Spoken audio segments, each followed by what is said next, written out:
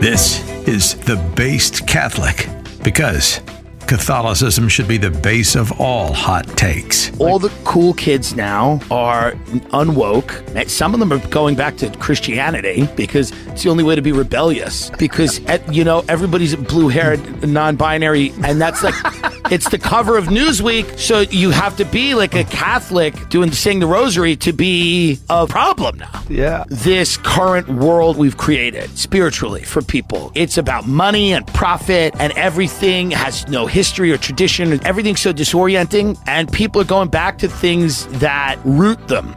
And now your host, Jessica Kramer. Welcome to The Based Catholic. Coming from the world of conservative politics and media, I found myself wanting more or less depending on how you look at it. I wanted more Catholicism, more of the faith I chose that I believe is absolute and the answer to everything. And more of the stuff that built the West. The stuff that built the most magnificent cathedrals I have yet to see. The stuff that built the first hospitals and universities, schools, orphanages, social structures, great empires and royal dynasties, and art. In a word, culture. Before the Protestant revolt, before the false Enlightenment, before the religious breakdown and wars of Europe. Culture, not as we understand it today as popular fluff, but the all-encompassing stuff that makes a place. Specifically, I wanted something Catholic in a world that is anything but. I wanted to talk about the things that people in my generation are consumed by, what they actually care about when they're not on or being told what to care about. Many of them are politicos, but believe it or not, we're not talking about foreign policy and voice memos and at dinner. We're talking about what makes their heart come alive and what troubles them, their relationships, their successes and failures in love, what's wrong with the world today when it comes to trying to build a life. We need to treat these obstacles and concerns as if they matter, because they do. But I also wanted less. I wanted less regurgitation of what's happening and more of the deep and profound reasons as to why it's happening. I wanted someone to make the connection, to build the intellectual bridge between this thing and another. I wanted less 24/7 news cycles that you can't escape, full of political gossip and the same headlines, the same talking points you can't diverge from. I wanted to own the libs less and own my own side more for being lib. I wanted less Twitter. I wanted less conservatives using their platform to trash celebrities for the degradation of culture. I wanted them to instead actually contribute art to the culture. And I'm sorry, but Lady Ballers, which I didn't see and don't plan on seeing, isn't going to do it for me. I wanted less conservative stars complaining about celebrity culture and then participating in their own version of it on social media. I wanted less of getting close to the root of the problem, but never fully willing to go there because polls say it's unpopular, even though it's true. So I pitched the show. And as my former boss and guest on today's episode, Brent Bozell Jr. says, a podcast is the only place where you can have a real discussion or debate in the modern journalistic landscape. Gone are the days of the Phil Donahue show or even Oprah when she was at her best. So in trying to do something different, I wanted to talk about a man who did do something different. A lost hero of the right, Brent Bozell Jr., the Catholic giant of the conservative movement of his time. I would make the case Buckley and Goldwater are actually libs in comparison. Definitely did not end their lives as base as they could have. Like Russell Kirk, another Catholic convert, Brent Bozell Jr. was one too. A red-headed Midwesterner who shipped out as a Marine in the Pacific during World War II, he came back and went to Yale, where he met his debate partner and best friend, William F. Buckley Jr. He was a founding member of the conservative movement, but after living abroad in Franco's Spain for a couple years with his family, where you breathe the Catholic thing there, he came back to the States completely disenchanted by conservative politics. He called it an inadequate substitute for Christian politics. He thought none of it mattered. He was right. He then started the Catholic intellectual magazine Triumph to be a prominent public contender and challenger to the shortcomings of thought leaders in National Review and the like. Listen to this excerpt of its mission from its early days. We acknowledge ourselves to be Roman Catholic laymen who revere the majestic tradition of the Christian Church and of the Christian order, who note the present agony of the Church and the desideration of the order, who regard the rescue of both as a joyful challenge, and in the public sphere, the only intelligible ambition of Christians. Far from elaborating quasi-theological justifications for the permanent slavery of the suffering church, we shall be urging policies looking toward its liberation. People don't talk like that anymore, but they want to. So I decided to interview Brent Bozell Jr.'s son, Brent Bozell III, my old boss, who heads up the Media Research Center, and I will later on in the show. But I first want to share an interview I did with Declan Leary, a fellow young fan of Triumph and Bozell. I am here with Declan Leary, former senior editor of The American Conservative and author of the upcoming book that will be released this summer, Right from the Start, The Conservative Populace and the Fight for America's Future. Declan, we were at a book launch for Michael Warren Davis back in, I don't even know, maybe a couple years ago at this point in Washington, D.C., and Triumph Magazine came up in conversation, and your reaction was to kind of geek out on it with me, which is why I wanted to have you on to talk about this. I wanted to first ask you, how did you learn of this seemingly forgotten piece of conservative media history, and why are you so inspired by it? My interest in Triumph was actually forced on me from a source that probably regrets it now. This was the summer of 2019. I was an intern at National Review, and Rich Lowry, the editor of National Review, wanted somebody to write something about Triumph and about Brent Bozell and what had happened to the last round of sort of political Catholics in this country who broke off from the conservative movement. And Rich is great and wonderful and decided to give this chance to a young intern to write this piece that he wanted to see, probably not knowing that he would accidentally red pill that intern. So I spent probably a couple weeks of my summer that year reading old Brent Bozell essays, reading the exchanges with Frank Meyer, digging up not just the archives of National Review, but the archives of Triumph, the magazine that Brent Bozell founded when he left NR. And then, of course, this great biography by Daniel Kelly, published by ISI Books a few years ago, called Living on Fire. And those are really the only resources you have to read and learn about Brent Bozell, because he's one of these forgotten fathers of the American right, and he really has not gotten as much historical attention as somebody like Buckley, of course, his brother-in-law and collaborator. So anyways, I spent all of this time reading, and the intention, I think, why I had been asked to write this piece is to explain why an enterprise like Triumph fails in America. And this was, of course, 2019. Sohrab Ahmari had just written Against David Frenchism in First Things. The opening shot in the conservative Civil War that has reopened the old wounds that Bozell had opened first in the 60s. And I kind of did land that way in 2019. And the piece that I had written back then, I definitely expressed admiration for Bozell, but I was also critical of a lot of the ways that his political thought becomes impractical over the course of the 1970s, and I think certainly justifiably is overtaken by just rage at the regime of Roe v. Wade and the turn of the American order. But I've really softened in the past 3 years, and I think the seeds that were planted just reading over those old essays from the 60s and 70s have germinated very, very slowly. Like a lot of people, a lot of Catholics and a lot of conservatives over the past few years, I've very nearly completely come around to seeing things Brent Bozell's way. Well, I think it's so funny that National Review wanted a piece about this, because Triumph was kind of born out of Bozell's leaving National Review, right? Right. So you have Bozell really begins his career at the center of the burgeoning conservative movement. Bozell and Buckley, of course, went to college together. They were debating partners at Yale. And then after graduation in 1954, they co-wrote a defense of Senator Joe McCarthy, one of the great Catholic statesmen in American history, called McCarthy and His Enemies, The Record and Its Meaning. And then from there, Bozell is actually hired onto McCarthy's staff and becomes a personal friend. At the end of McCarthy's character assassination by the deep state, in the Senate censure proceedings, Bozell is the only staffer left to write McCarthy's defense of himself against the censure charges. And it's a beautiful speech and very powerful. And you can see not just the last gasp of McCarthy's great political vision, but also the first hints of Bozell's political vision. Well, what's so interesting about him, I think, is that between McCarthy and the fact that he lived in Spain with his family. These are two very controversial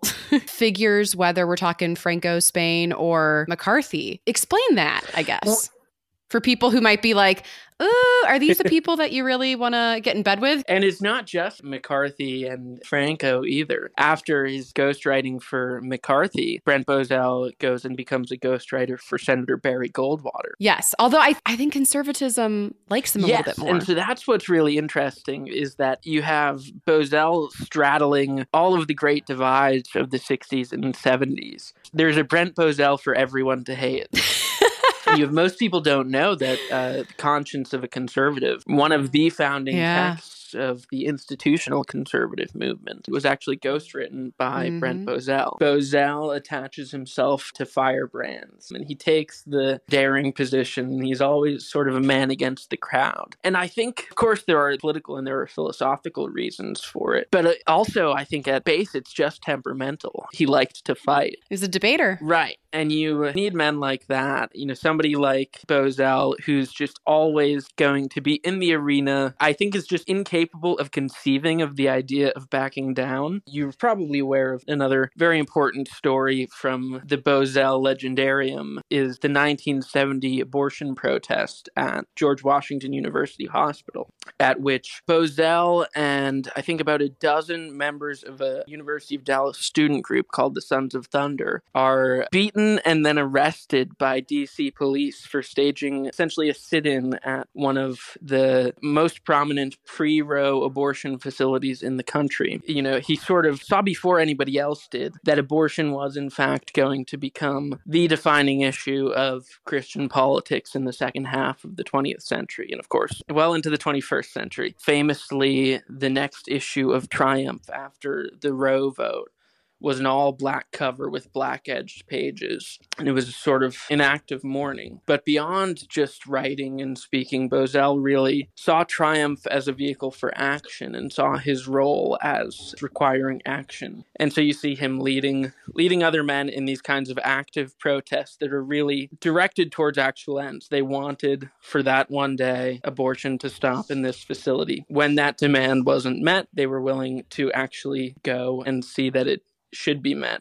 At the rally that preceded that sit-in, the wife of one of the regular Triumph contributors gave a speech and said that what was needed at that point was for men to stand before the abortionist's knife and the judge's gavel and say no to the murderers. Wow. And that, of course, in the coming years would become seen as this crazy extreme position, just as most of the things that Brent Bozell believed and argued for. Well, I was going to say, the fact that he was a Catholic convert, which I'm a Catholic convert as well, I think that might have attributed to it all too, because he was very convicted. He chose it. I think he intellectually thought it through. And then I think when you know what the truth is, and if you're a really devout person, you want to live it. You don't want to just have the talk, you want to walk the walk.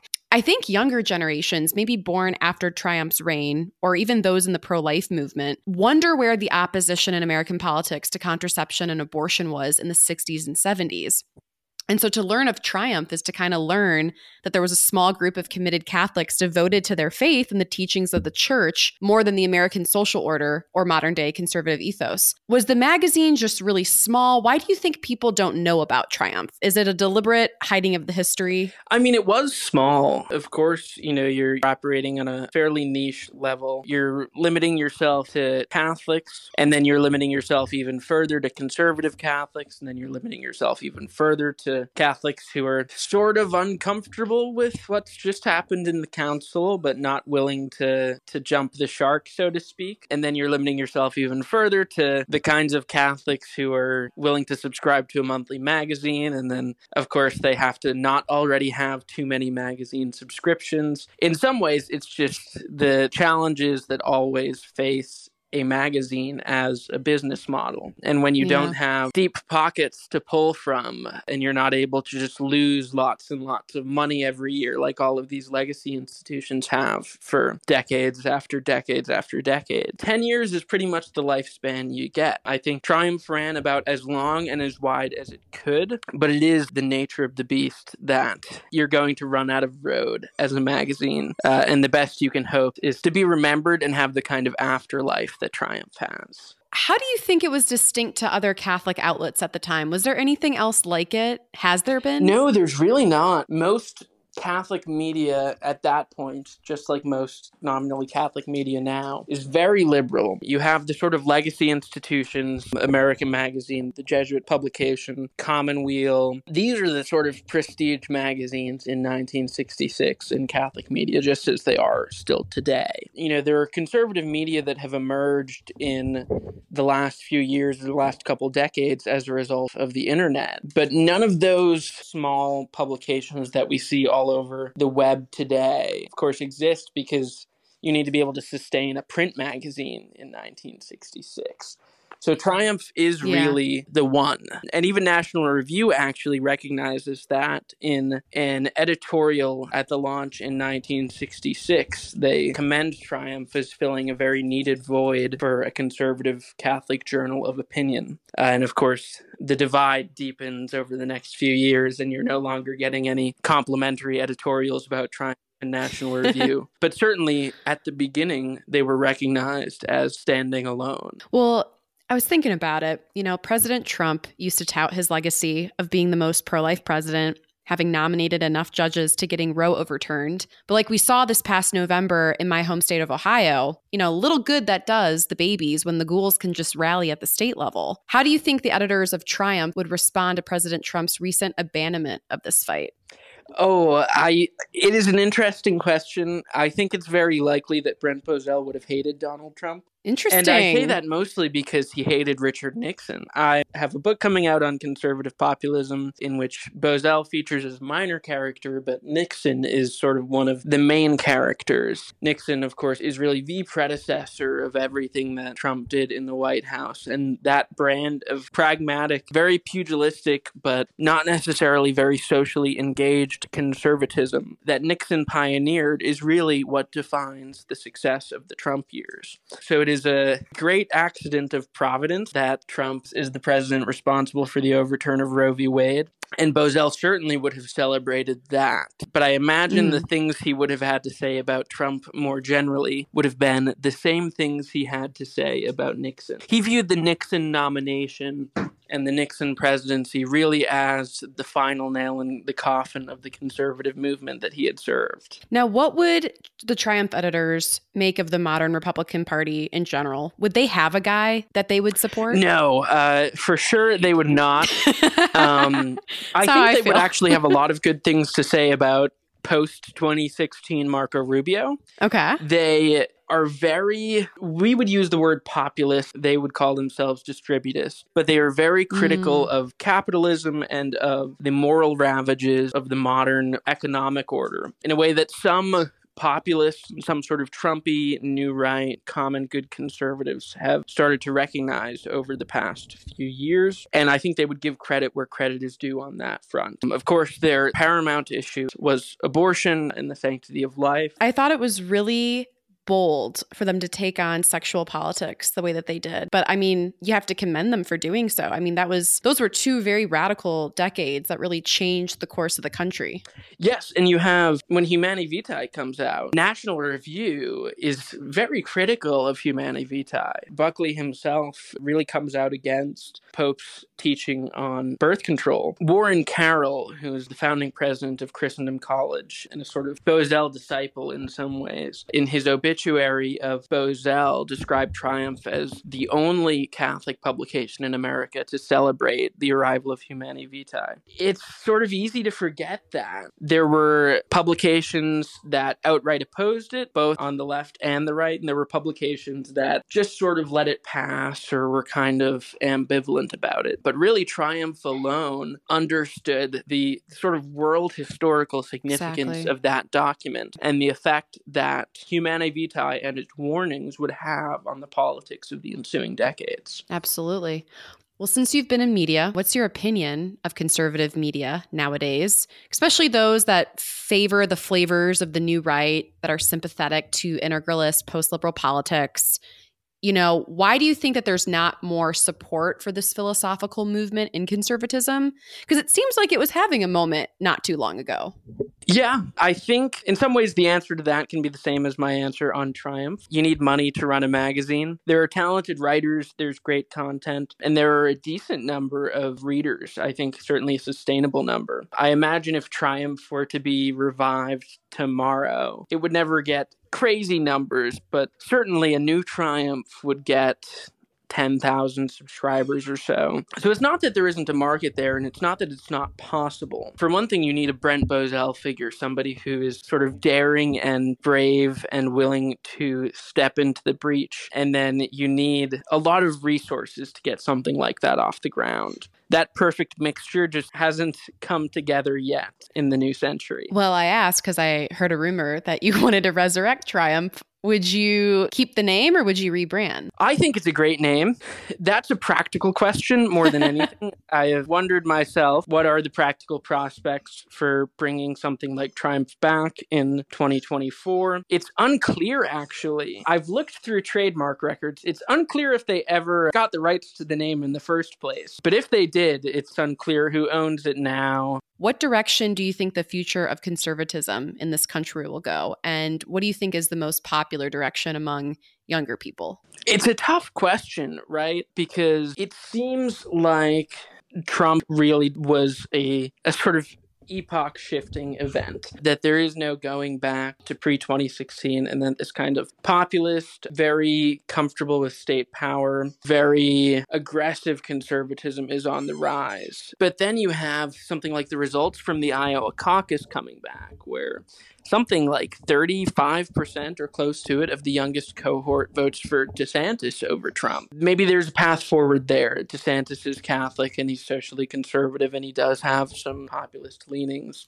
But I'm less hopeful now than I was a couple weeks ago before the caucuses. I think there is a real possibility. And this is appropriate. Brent Bozell was faithful, but he was never particularly optimistic.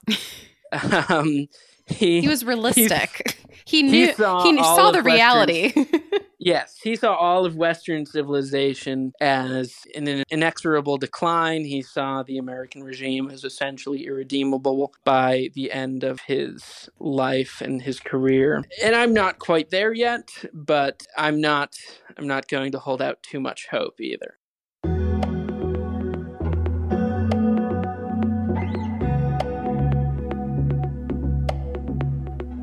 Okay, there's a certain type of social media video I cannot stand. It's the reaction video. But it's not the offering of an original thought in response to the video that I have an issue with, it's the lack of an original thought. There are people with very large followings who don't say a word in a clip, but just watch the viral video. So they're ultimately getting clicks and likes on someone else's content.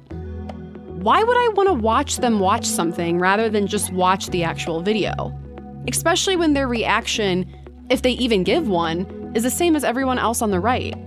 That's just one of the qualms I have with modern conservative media. But I decided to ask other young Catholic conservative women if they were satisfied with the mainstream conservative movement and media, and if not, what they'd like to see instead. So I find myself pretty disappointed in the modern conservative movement, especially the media. I am not satisfied with the conservative movement in America or conservative media. Short answer, no, I'm not satisfied with the conservative media and the conservative movement in America.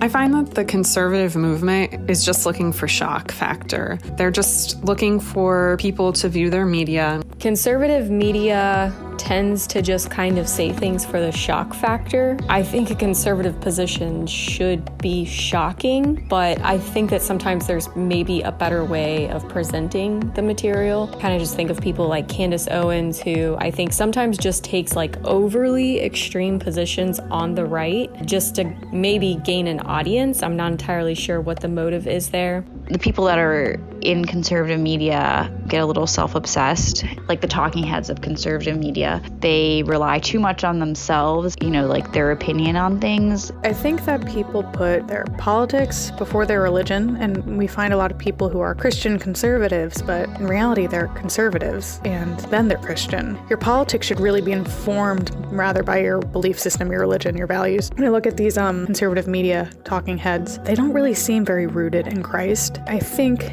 the problem is that people are expected to put their political ideology as their number one, and that is, frankly, an idol. It's idolatry.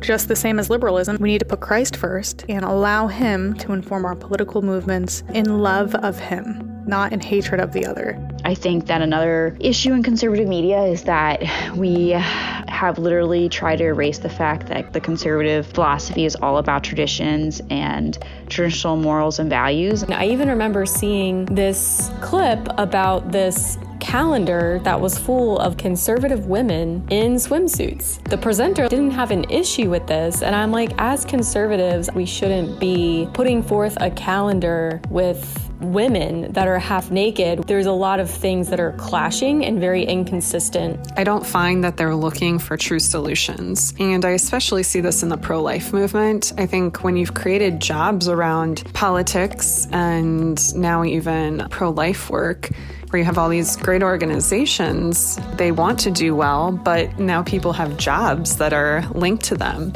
So how much are you actually looking to solve problems, or are the problems keeping your job going? And so it's easier to talk about it and find solutions that won't completely fix the problem. It seems kind of like the conservatives are trying to win the left in a way that's maybe not staying true to their position. I think that a lot of people are, responding too quickly to things. The liberals have taken over the media and they're just so reactionary and so ready to have a hissy fit about everything. So I think that the conservative media needs to just slow down and not pander to this reactionary reporting culture. I would like to see the conservative movement actually make a difference instead of just riling people up. Because I see this with my parents watching or listening to conservative media and talk shows. What is it giving you that you can actually do?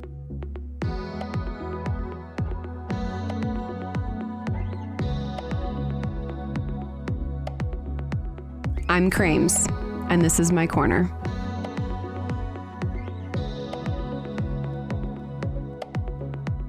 We'll be back with Mr. Brent Bozell III after this break. You won't want to miss that interview. Stay tuned.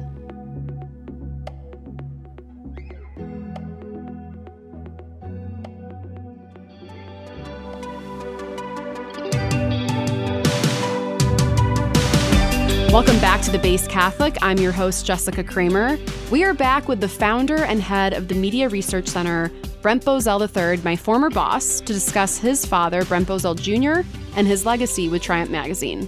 Mr. Bozell, I wanted to have you on because I've been wanting to speak with you for quite some time now regarding Triumph Magazine and your father's legacy as one of these Catholic giants in the conservative movement. You often hear about Russell Kirk and Barry Goldwater and Bill Buckley being the fathers of modern conservatism, but what most people, at least people my age, don't know is that your father, Brent Bozell Jr., actually wrote The Conscience of a Conservative and started his own magazine, Triumph, because his best friend and brother-in-law, your uncle, William F. Buckley Jr. and National Review, weren't being based enough, weren't being Catholic enough. When you reflect on him as the figure, all his accomplishments, and the bold direction he had the courage to go in, what do you make of his remembrance in the conservative movement of his time?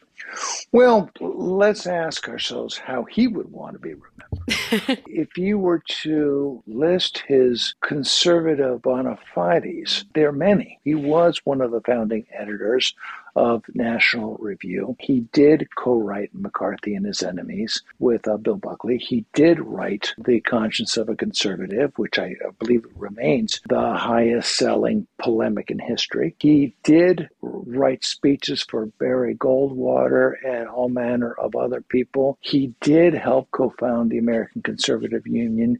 He did participate in the Sharon Statement. He did do lots of those things. But if you were to ask him, he would tell you none of it was important. He really would. Wow. At the end, he didn't think any of it was important. because he had not a conversion of faith, he had that as a youth, but he had a conversion of thinking in the mid-1960s, where actually it was in the early 1960s, which really coalesced when he went to Spain and came back, and suddenly politics was unimportant to him. The politics of Catholicism was important to him. Yeah. But conservative politics weren't. And in fact, he ultimately, one might say, politically, he might have moved somewhat to the left. Because remember, the social justice is a Christian construct. And he became a big advocate of social justice. So there would be some on the right who would say, well, that makes you a liberal. His answer would have been, no, that makes me a real conservative.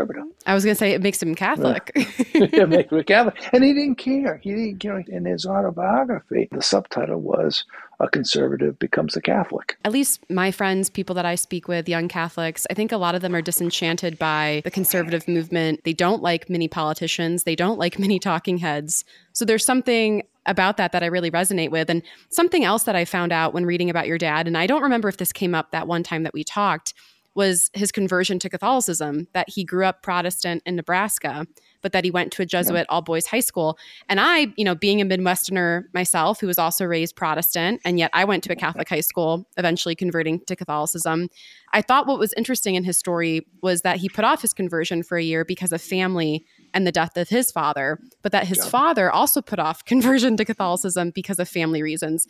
So I wanted to ask you, I don't know if this is too personal, but who were the intimidating forces in this family beyond the patriarch himself? And what did they think of what your father ended up doing? Because he wasn't just your average Catholic convert. I mean, he was really trying to assert the faith in the public sphere. Yeah, I think that they were fine with it. It was an interesting upbringing in the sense that his father, my grandfather, Brent Bozell Jr, was a partner in the advertising firm of Bozell and Jacobs. What was interesting about Bozell and Jacobs were that the two partners were one a Presbyterian, the other one a Jew. In Omaha, Nebraska, in the 1920s, there weren't too many corporations with partners that were Christians and Jews. There just weren't. My father's upbringing was very open in that sense. Now, he converted. There is a story that my mother tells of my father, the night before he shipped off to the war in the Pacific, was in his room on his knees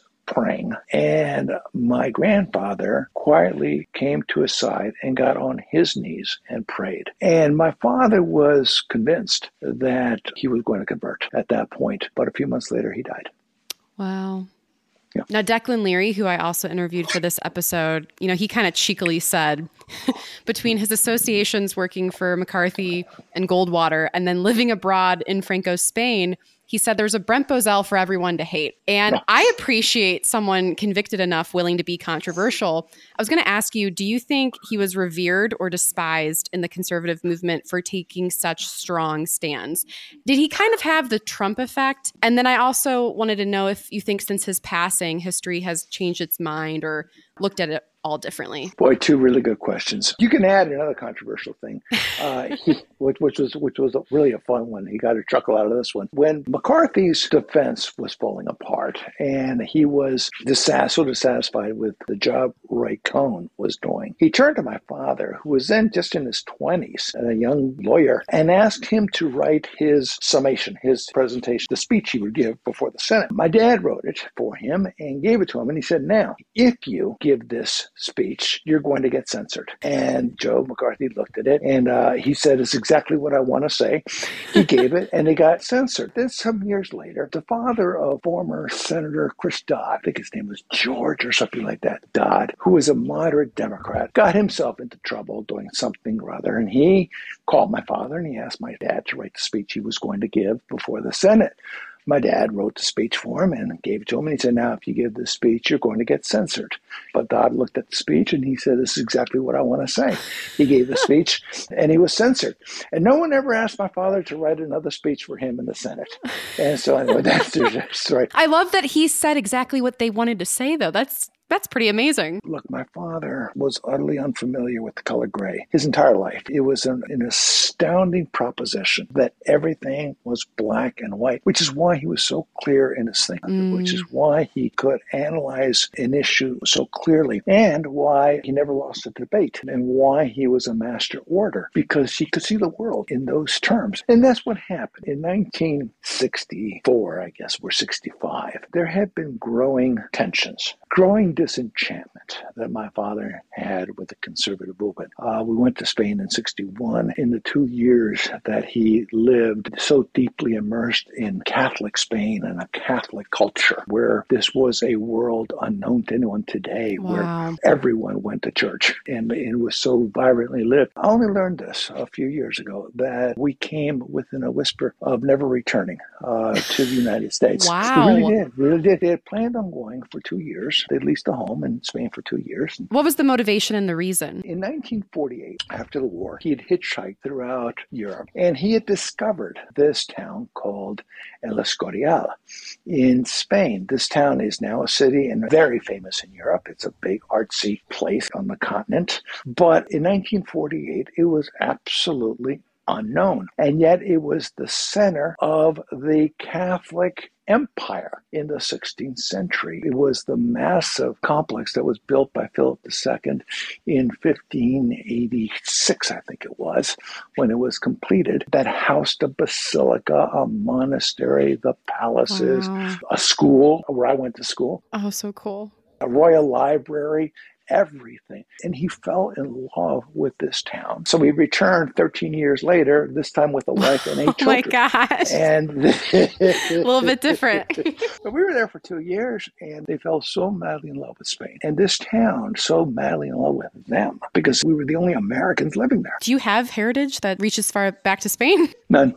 No, couldn't do it. We were all, for all intents and purposes, we'd become Spaniards as children. We were in an all-Spanish school. I was 7 years old. I no longer spoke English. I spoke Spanish. My mother recounted to me that they just hadn't told us, that they spent a weekend praying and talking and finally concluded that the battle was in the United States and the war was in the United States, and they were Americans and they had to be involved in that war. So when he came back, it was a war of ideas where suddenly conservative politics, it was basically so empty to him. Wow. It was the political, and he was seeing transcendent truths, and he was seeing far, far deeper issues at play. And to him, that was the war that was taking place in the United States. It was a spiritual war, not a political, not a cultural, it was spiritual. And what he saw was a conservative movement that was superficial. And so when the conservative movement endorsed Richard Nixon in 1968, he was groaning, saying, what do we believe in when we rally behind this guy? The schism came in either 68 or 69, when National Review published an article by Claire Booth Luce that argued that perhaps conservatives should accept abortion. And that was it. And with that, my father penned a cover article entitled A Letter to Yourselves. It was an essay calling on conservative Catholics to break from the conservative arena because the conservative political arena had left them. And that caused the massive schism between him and Bill Buckley, who was his best friend in college. And it lasted for the rest of their lives. And it ripped them apart. You know, it makes me think of what's going on with the movement now. I mean, do you ever think what he would think about the current present moment? Oh, he'd be horrified. We'd be in Spain. He'd have left. We'd be in Spain. Or maybe hungry. I don't know. Yes, maybe hungry. Well, that's my father saw that kind of thing. By the way, he would have predicted all of this. He had a gift for discerning the future. I'll give you an example of this. He predicted the war with communists trying to make a beachhead in Central America 15 years before it happened. The most salient prediction he made to me was a conversation we had, this would have been circa 1990, where there was something that had transpired where the gay agenda was concerned. It was losing every battle. But there was a little tiny skirmish that it had won. I don't remember what it was. And I mentioned it to him. His jaw dropped, and he said, this is the worst possible thing that could happen to American society. And I said, no, abortion's the worst thing that could happen to American society. He said, no. What this will do ultimately will be to destroy the family. If you had an intact nuclear family, I think the pro-life movement would have won by now.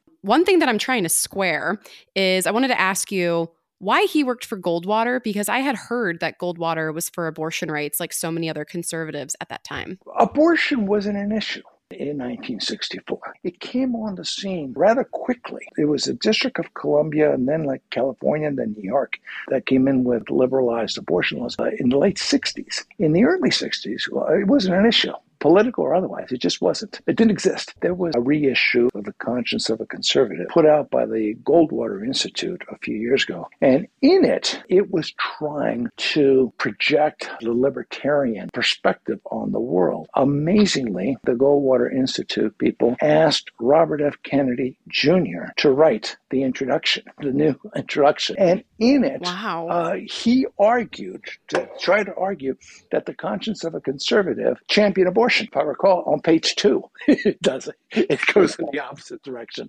Toward the end of his life, Goldwater took a very libertarian position, first on gay rights, and then later on abortion. Had he taken that position, A, he never would have won the Republican nomination in 1964, and B, my father wouldn't have been in the same zip code with him.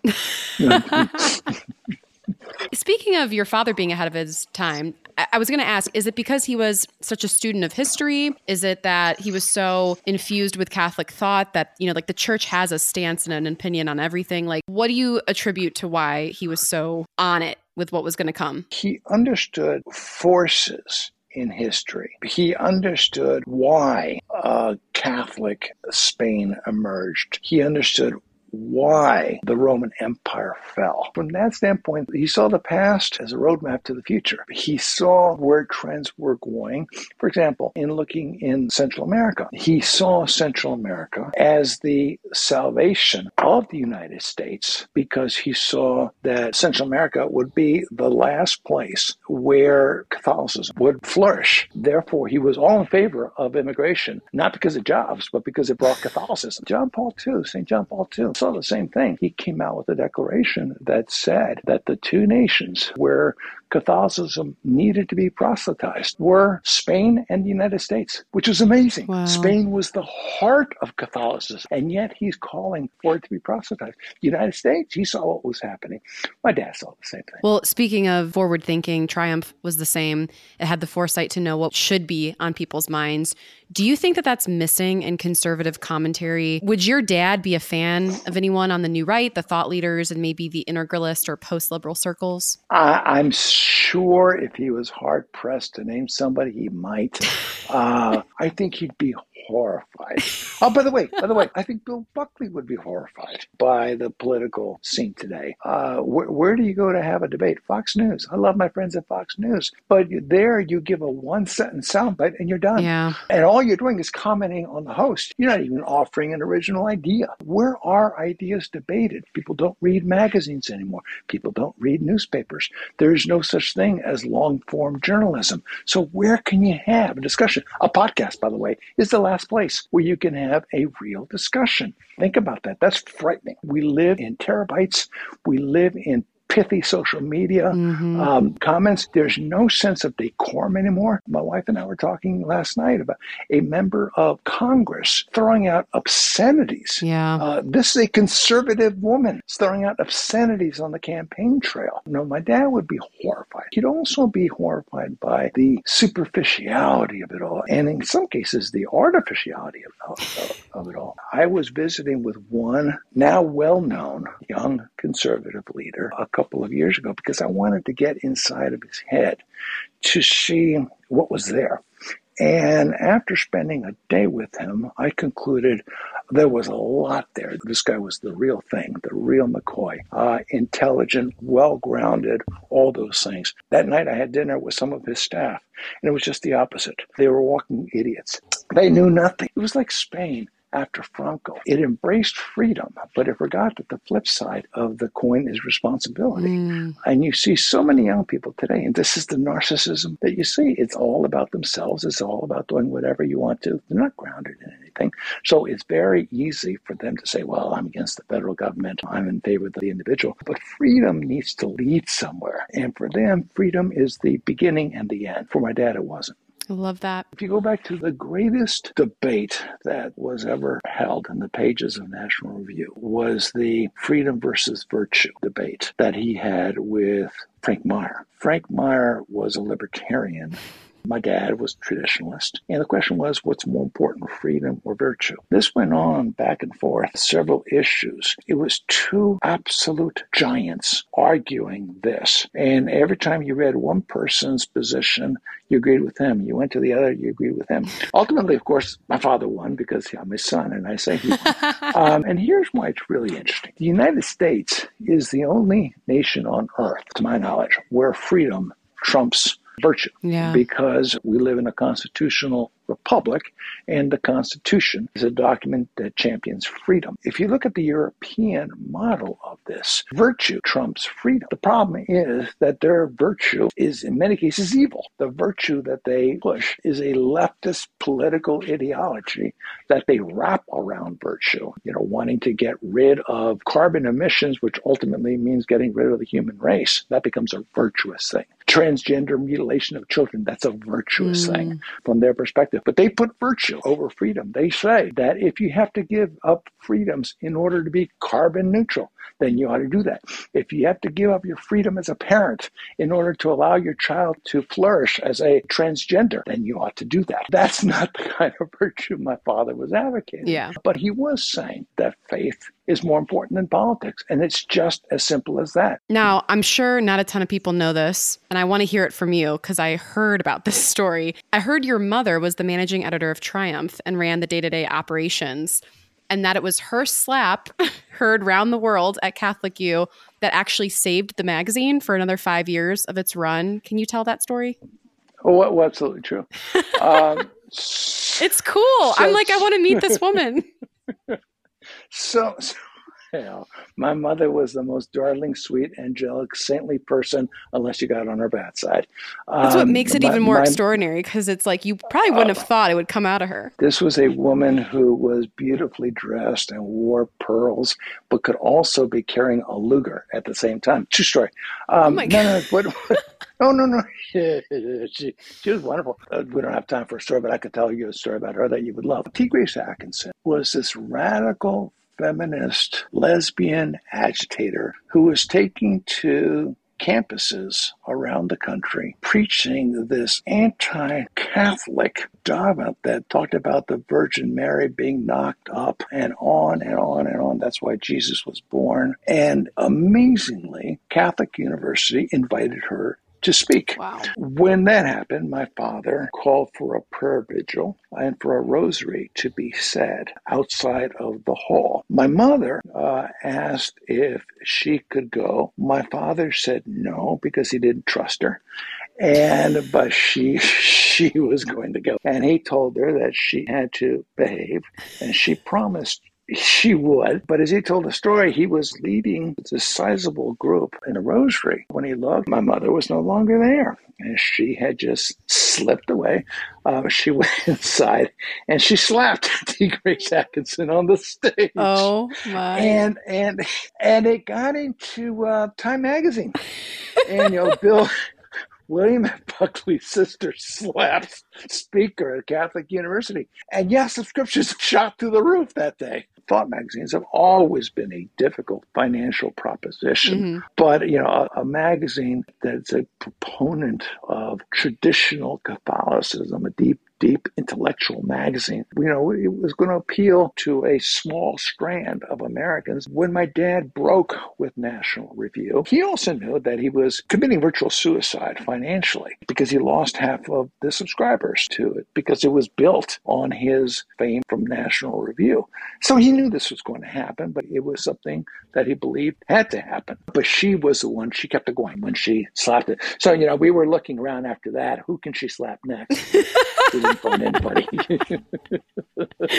Oh, gosh. And then just last question, because it is an election year. President Trump used to tout himself as the most pro-life president. Now he's seemingly backing away from the issue on abortion and the fight. What do you think your father would tell Catholics? I mean, obviously, I would say you still got to vote for him. But what do you think he would tell Catholics needs to be the future of the party, of the conservative movement moving forward? If he was asked to endorse Trump, he probably wouldn't, because he didn't see this as a binary proposition. Never did. Really? Again, black and white. Oh, yeah. So he never voted for the lesser of two evils? No. He didn't believe in that. He believed that evil was evil. In defense of President Trump, I wrote one of the pieces that was in the now infamous Never Trump issue of National Review. I never was a Never Trump, but I was supporting Ted Cruz. And I argued in that piece that the difference between Cruz and Trump was that Trump didn't walk with us. Trump had never supported us. Trump had been, up until the time he ran, he'd been on the other side on virtually every issue, one of them being abortion. Now, the record speaks for itself. Trump, I believe, has been the most pro-life president in the history of the Republic. And I can say that because you only look back to 1972, since the time of Roe v. Wade. Donald Trump is the only president, we checked this out and confirmed it, he's the only Republican nominee or incumbent who ever running for election because he wanted to name a pro-life Supreme Court justice. Yeah. No other candidate or incumbent ever used that phrase. Or even spoke at the March for Life. Campaigning. Or spoke at the March for Life. Yeah. Absolutely right. He sent Mike Pence the first year, then he spoke himself. So if you look at his bona fides in his first term, they were there. He needs to be credited for that. Now, can you say that that was just crass political calculation? Maybe. Maybe so. This is Donald Trump. Yeah. But all I know is what he did, and what he did should be applauded. Now, would my dad have applauded him for this? Absolutely, he would have. Even if he thought it was a crass, opportunistic thing, he would have still said, but it's a good thing. Yeah, works for our ends. My dad would have been critical of him, but where there were areas where he could endorse and promote, he'd have done it. But there wouldn't have been as many as you might think. That's all I have for you this week. I want to thank my guests for sharing their knowledge and story with us. Father Kevin Estabrook of Cleveland for being my show's chaplain, Mark Cumming for helping me with this week's show, and you for listening. Please share this on Apple or Spotify with anyone who you think might enjoy it, specifically anyone based. Animal based! If you're like Aria and need more based, make sure you never miss an episode of The Based Catholic. Saturdays at 5 p.m. on AM 1420. The Answer, as well as on all podcasting platforms and on Facebook, Instagram, and Twitter. Jessica Kramer helps you be Catholic and be based. There's a show. That's a show.